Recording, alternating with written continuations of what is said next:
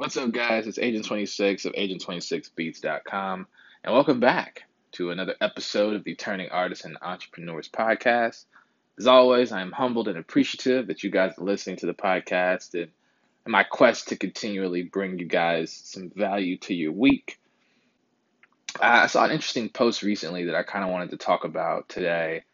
And this whole podcast is all about kind of just dropping information for you guys to use. I try to make it all very tactile when I can.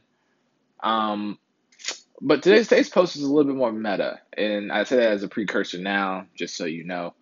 But I saw a very interesting post on social media that said it's going to take 10 years.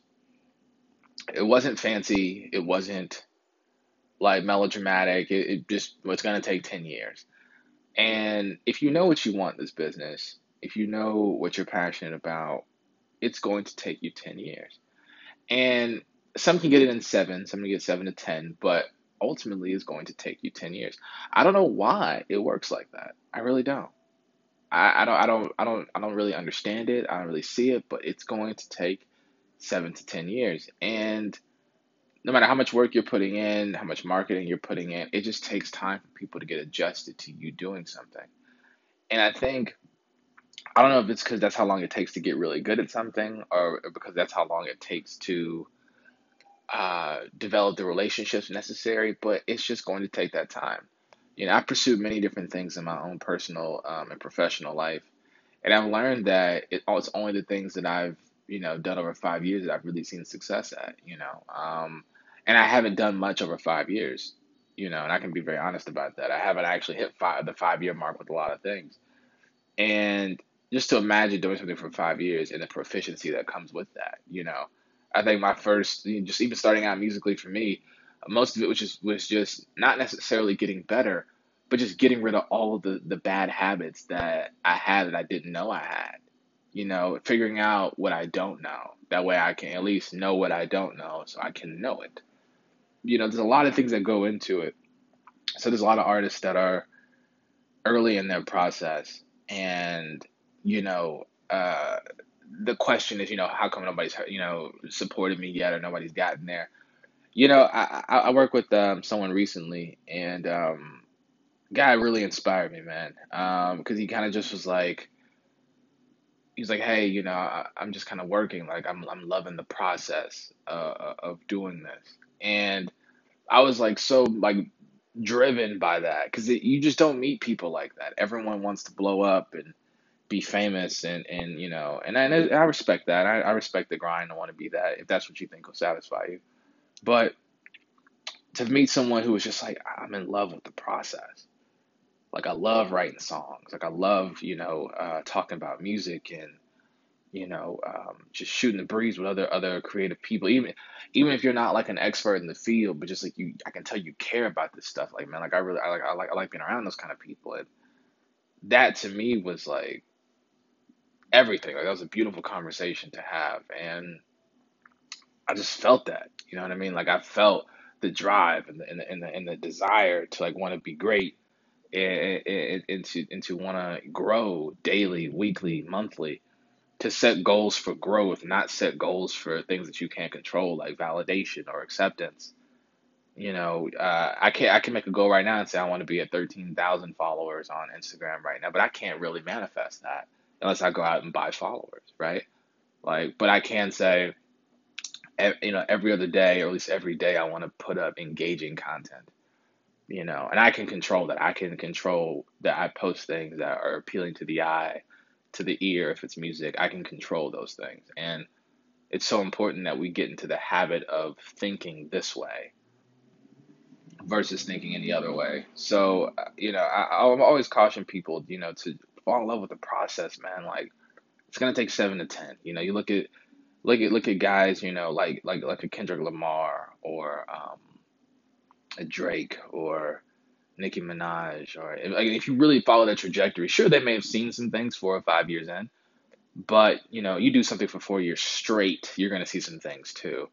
But 7 to 10 is when you hit that pop. You know what I mean? Like, you look at, even the guys I don't hear a lot of people saying they want to be these kind of guys, but artists that like that are like really getting known now, but have just been on the grind, like a Nipsey Hussle or a Tech Nine or Ludacris. A dude, I mean, these guys are obviously huge. Don't get me wrong, but they're not artists that you hear everybody mention when they say they want to blow up. You don't hear. I don't hear a lot of rappers saying I want to be Nipsey Hussle. And I don't know why you wouldn't want to be. The guy is amazingly successful. Just dropped a great project. Very, very talented man. I think these are brothers who love the process. You know what I mean? They love what they're doing. They love the creation. They love the business. They love the marketing. You have to love the process. And it shows in like your content. You'll see artists all the time. I'm waiting for the day that like a rapper or a singer makes a show on YouTube with a very low budget, and had to be anything crazy, but where they connect with their people. Like my podcast is a great way for me to connect because it's long form. I don't have to make it in 90 seconds to keep your attention on YouTube. I have to make it in 60 so I can put it on Instagram. I can talk for 15 minutes. And if you listen to this podcast, if you're a fan, you kind of have a sense of knowing me. If you met me, or if you're somebody who already knows me and listens, like I'm not much different from the podcast to in person. I am usually this chill. I don't really scream. Like I kind of stay at this tone. But I think that getting to that core is so valuable. And if you're like, I'm waiting for the artist that's just like, I want my potential fans to know who I am. And I know that it may seem counterintuitive because you don't see a lot of people doing it, but the artists that we feel like we know are the ones that we follow. I mean, there are YouTubers who literally are making their money off of just personality. And then when they get 100,000 subscribers, they go in the studio and here's a songwriter, here's a producer, here's an engineer, and then they go and they make them a hit song. That's how you find out. That's how you have these great like stories like Bad Baby. And again, I don't care what your opinion is of her, the Cash Me Outside girl. You may think she's trash, but what she did was genius. Like she knew she had a game plan. She got around the right people. She easily could have just been that crazy girl on that show. I mean, if you look at Ricky Lake and Oprah and Dr. Phil and the Tyra Banks show, there were plenty of whack jobs on them shows. They didn't all turn it into a successful music career. So you have to give some credit where credit is due. I just think that you may not want to do viral content like her or like Takashi or um, what's the other like Whoa Vicky or any of these other like Instagram people. You may not want to make viral videos like if you fighting someone, throwing pies in people's faces, but you do want to make it to where people get a chance to know who you are, and all that comes with loving the process. If the only time I hear from you is when you're taking a really nice edited photo or you're dropping a song, I don't care how good the music is, you're going to have a hard time because we still don't know you beyond your actual stage name. Like people must know you. And also that's a marketing tool that isn't necessarily done to promote as much as it's done to emote. So what I mean by that is that's not something that you you wouldn't make those kind of videos and maybe throw ad money behind it. I mean you can, but I don't think that's what you would do it for. I think you would use that to emote. It's the ethos of your brand, right? Even like a breakdown. Like I would love to see, like if you're writing these down, just rewind it, and you can catch all these. But I would love to see an artist like if you drop an album, do a track commentary and drop the track commentary before you actually drop the actual album. Like how much fun would that be if some of my favorite artists that I've heard that are like that independent.